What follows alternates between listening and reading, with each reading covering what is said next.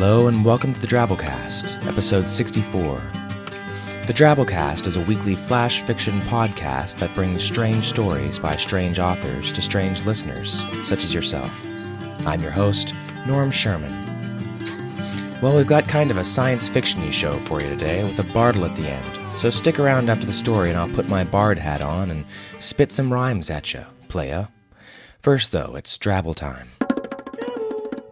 Drabbles are stories exactly 100 words long. Send yours into drabblecast@yahoo.com. This week's Drabble comes from Kim Bradford, and it's called Hard Rain. This story was first published in Farthing, Issue 2, and Kim's other stories have appeared in or are forthcoming in Interfictions Anthology, Electric Velocipede, Abyss and Apex, and Thou Shalt Not.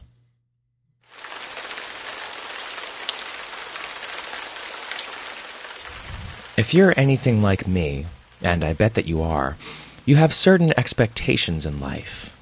Like an expectation that if something is falling out of the sky, it will be rain, or snow, a leaf, or possibly an apple.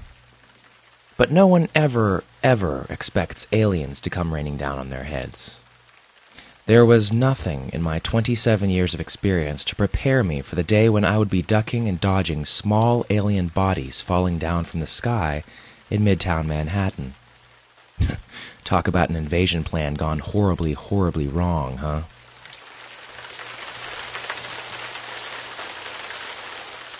Our feature story this week is called Thus Spake Bleerbo, and it's written by Ahmed A. Khan. Ahmed is a Canadian writer, originally from India. He sold works to several magazines, including Interzone, H.P. Lovecraft's Magazine of Horror, Idiomancer, and Strange Horizons. He's recently edited the anthology S.F. Wax's Philosophical, available from zcbooks.ca. You can find his blog attached in our show notes. So, without further ado, Thus Spake Bleerbo by Ahmed A. Khan. Bleerbo Gumblum had an exceptionally long nose and an exceptionally short tail, and was considered to be one of the wisest male creatures of all the sentient species on the planet Valai. Once, when Bleerbo was quite young and not so wise, a few incautious words from his mouth had caused a minor disaster on Valai. In order not to cause Bleerbo Gumblum undue embarrassment, we will not go into details either about his words or about the disaster that ensued. Immediately after the disaster, though, Bleerbo Gumblum, grim decision writ large on his face, said, "Oh, bloody hell." He then swore to himself that he would not speak another word again, unless it became absolutely necessary to do so. Soon after that, he took his tachyonic spaceship and became what could be called the social worker of the spaceways. Planet to planet, galaxy to galaxy, he moved, helping people, saving lives, redeeming himself, and never finding the necessity to speak a word. He prevented war on several planets. First, there was the planet Linglora. On Linglora there lived two sentient races. One was a race of four-footed, two-handed reptiles, and the other was a race of two-footed, four-handed reptiles. There was a most bloody sort of war going on between them. Swords rose and fell. Limbs flew through the air like nobody's business. Then, right in the midst of the war, landed Bleerbo Gumblum.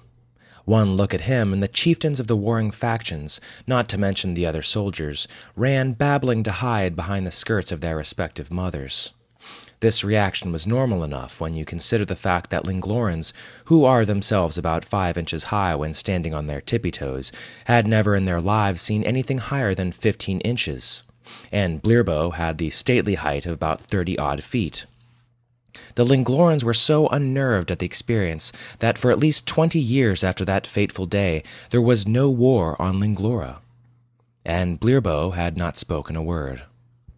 On planet Corriga, war was prevented in quite an oblique manner. As Bleerbo's tachyonic ship neared the planet, its psychotelemetric instruments started collecting and evaluating data. Bleerbo looked through the data, traced the whole network of causes and effects of an imminent war, and decided that the best thing to do was to land on a planet and pluck a fruit from a tree. The young warlord of the biggest warring faction of Corriga was taking a stroll through the woods, his mind occupied with schemes of throwing his country into a major war so that his powers as warlord would increase tenfold. The deep reverie of the young warlord was rudely interrupted by a sound never before heard on the planet Corriga. The sound of a tachyonic ship emerging into normal space-time and landing on a planet amid the soft, long-drawn sigh of neutron jets. The young warlord, lost in wonder, watched the ship come down in a clearing in the woods. Out of the ship emerged a strange entity with a short tail and a long nose. This entity walked to a wandanoga tree, plucked a white and yellow fruit from it, and, with the fruit in its hand, walked back to its ship. Then the ship was gone.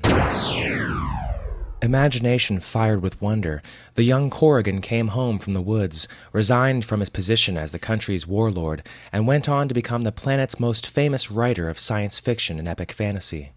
And Bleerbo Gumblum had not spoken a word.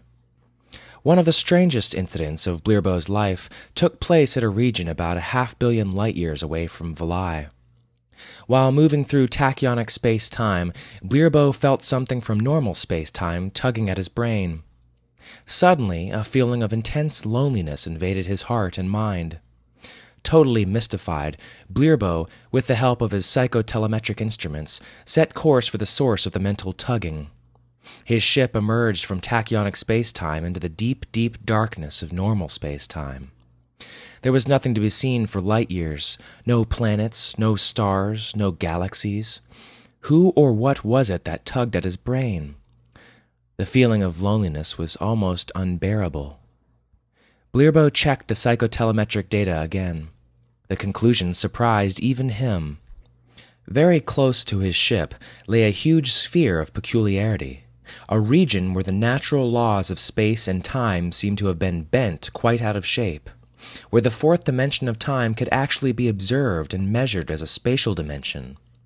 Within this region, Bleerbo found 4 sentient, intelligent, and good-natured creatures, 2 males and 2 females, floating in space. Due to the peculiarity of the space-time in that region, Bleerbo could see the entire life of each of the 4 creatures. Each of them appeared to him as a long worm, with one end showing the creature at birth, and the other at death. Strangeness of the scenario aside, what seemed wrong was the fact that there was no point of contact between the 4 worms. Interpreted in normal space-time terms, this would mean that each of the 4 creatures had lived their entire lives in total isolation, never coming in contact with any other living beings. The feeling of utter loneliness which emanated from these creatures was thus not at all surprising. How had the 4 creatures come into being in the first place? Yet another unsolved mystery, thought Bleerbo, among the myriad unsolved mysteries of creation. Bleerbo knew what he had to do next. He manipulated the tachyonic controls of his ship in a certain way so that the space, for a few thousand miles around his ship, pulsed once. It seemed to contract to a point and then bounce back to its original size. In the process of the contraction of space, the 4 worms meshed with each other, forming relationships, and when the space-time was returned to normal, the sphere of peculiarity was filled with a colorful latticework of millions and millions of worms, all offsprings of the relationships formed by the first 4. The wonderful sight filled Bleerbo with gladness, but nary a word did he speak. Then there was the planet called Smack.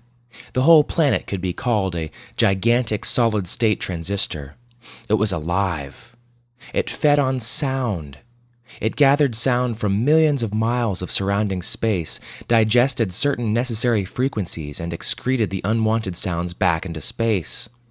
Here, Bleerbo saved the day by inventing earmuffs with 99.9% efficiency for the sentient and disgruntled inhabitants of Smack's neighboring planet, Slack. And so it went, for 1,000,000 years, at 1,000,000 places. Bleerbo the Wise, formerly of Valai, toured the universe, saving lives, saving cultures, sowing seeds of peace in soils torn with war, and never speaking a word. Then he chanced upon a star called Sol. Here, on Earth, the 3rd planet from the star, he found sentient life. His psychotelemetric instruments started bringing him data on the planet and on the sentient creatures who lived there. It was a strange place, perhaps the strangest Bleerbo had ever come across. The surface of the planet was divided, due to some strange reason, into more than 100 parts of different sizes and shapes. Each part had a different name, but collectively they were called countries. The funny thing was that these divisions were not always physical. They were just lines drawn across the map of the planet's surface. But if his interpretation of the data was correct, the people of the planet took these lines quite seriously. They even killed for these lines. With a growing sense of confusion, Bleerbo observed.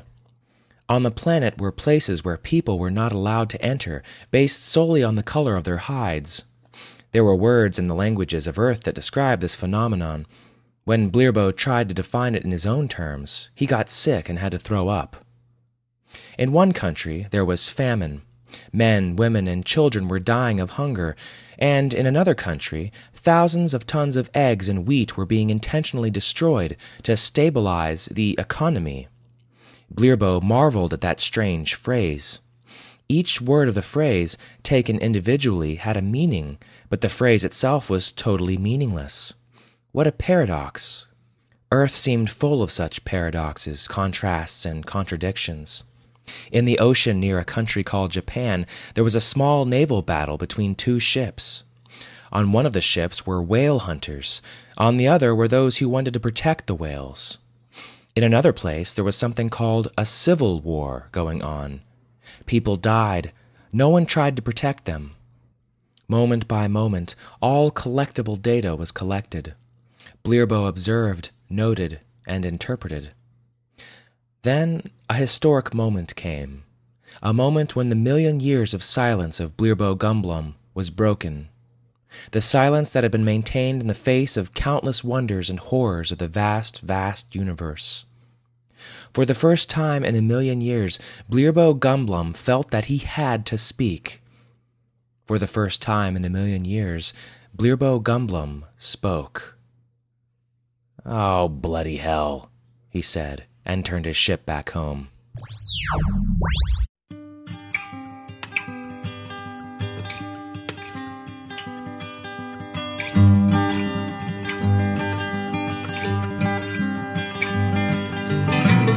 Well, that was our story. Hope you enjoyed it.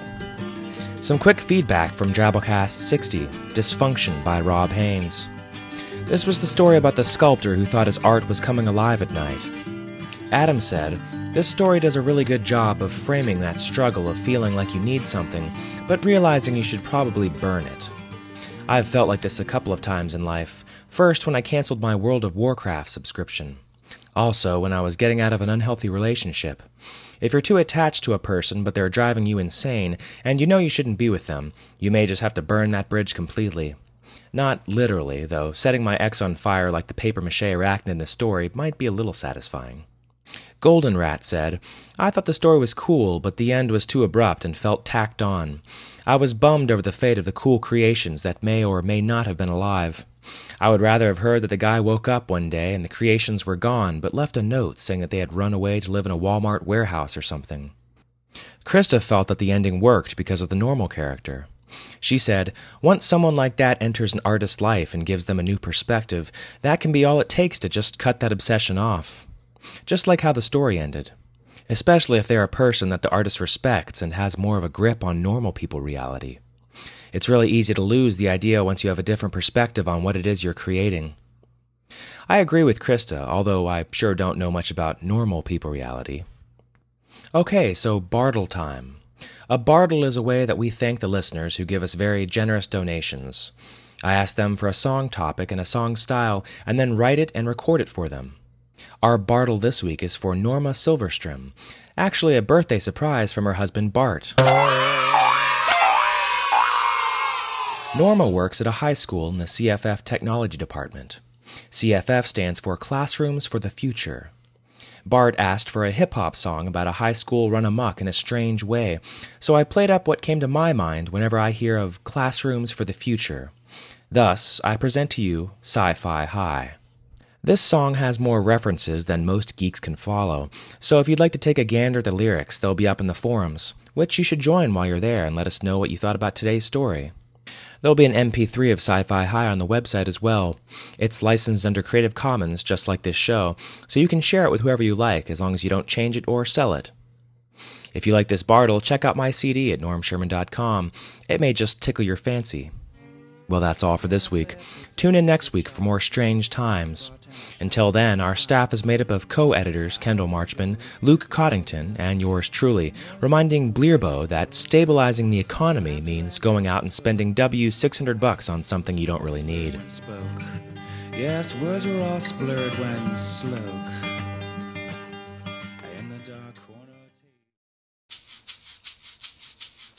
I got a swirly from a Wookiee, now that's a woolly bully. Let me take a step back and tell the story to you fully.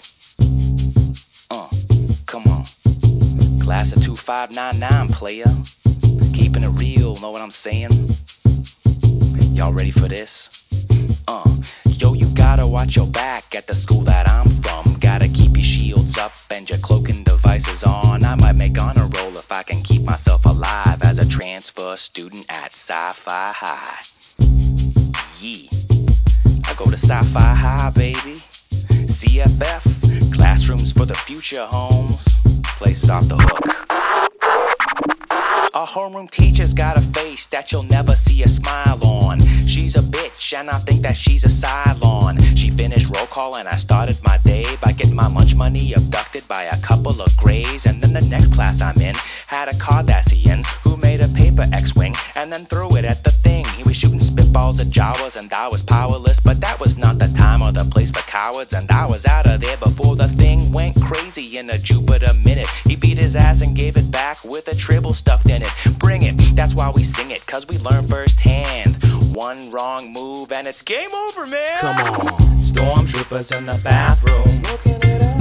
Face huggers in the classroom, always just right. The cafeteria really is run by Jabba the Hutt. All systems are down, so turn your stereo up. Stormtroopers in the bathroom, smoking it up. Face huggers in the classroom, always just right. The cafeteria really is run by Jabba the Hutt.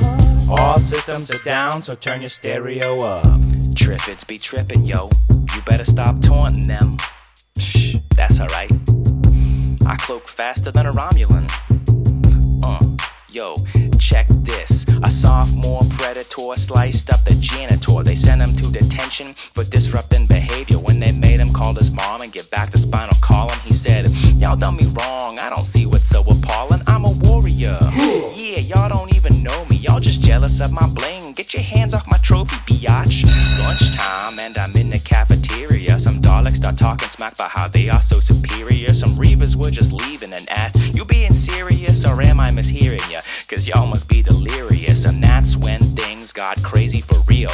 Minbari and a Centauri threw a burrito with Neo and Boba Fett and Princess Leia threw a plate of mashed potatoes at a couple piggy males who failed to dodge the halo food. That's how we do, and when we through with all that maelstrom, it's time for psychohistory with Professor Harry Seldon. Come on. Stormtroopers in the bathroom, smoking it up. Face huggers in the classroom, always is run. The cafeteria really is run by Jabba the Hutt. All systems are down, so turn your stereo up. Stormtroopers in the bathroom, smoking it up. Face huggers in the classroom, always is run. The cafeteria really is run by Jabba the Hutt. All systems are down, so turn your stereo up. Yeah, come on. Yeah, break it down now.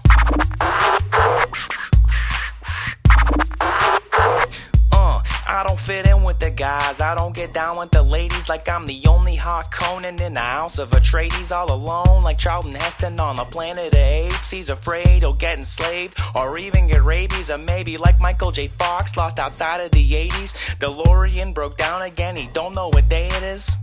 I'm a loner, just trying to get by, earn my diploma if I can find a way to survive. Stormtroopers in the bathroom, smoking it up. Face huggers in the classroom, always is run. The cafeteria really is run by Jabba the Hutt. All systems are down, so turn your stereo up. Stormtroopers in the bathroom, smoking it up. Face huggers in the classroom, always is run. The cafeteria really is run by Jabba the Hutt. All systems are down, so turn your stereo up. Stormtroopers in the bathroom, smoking it up. Face huggers in the classroom, always is run. The cafeteria really is run by Jabba the Hutt. All systems are down, so turn your your stereo up. Stormtroopers in the bathroom, Smoking it up, face huggers in the classroom. always is rough. The cafeteria really is On run. Jabba the Hutt, All systems are down, so turn your stereo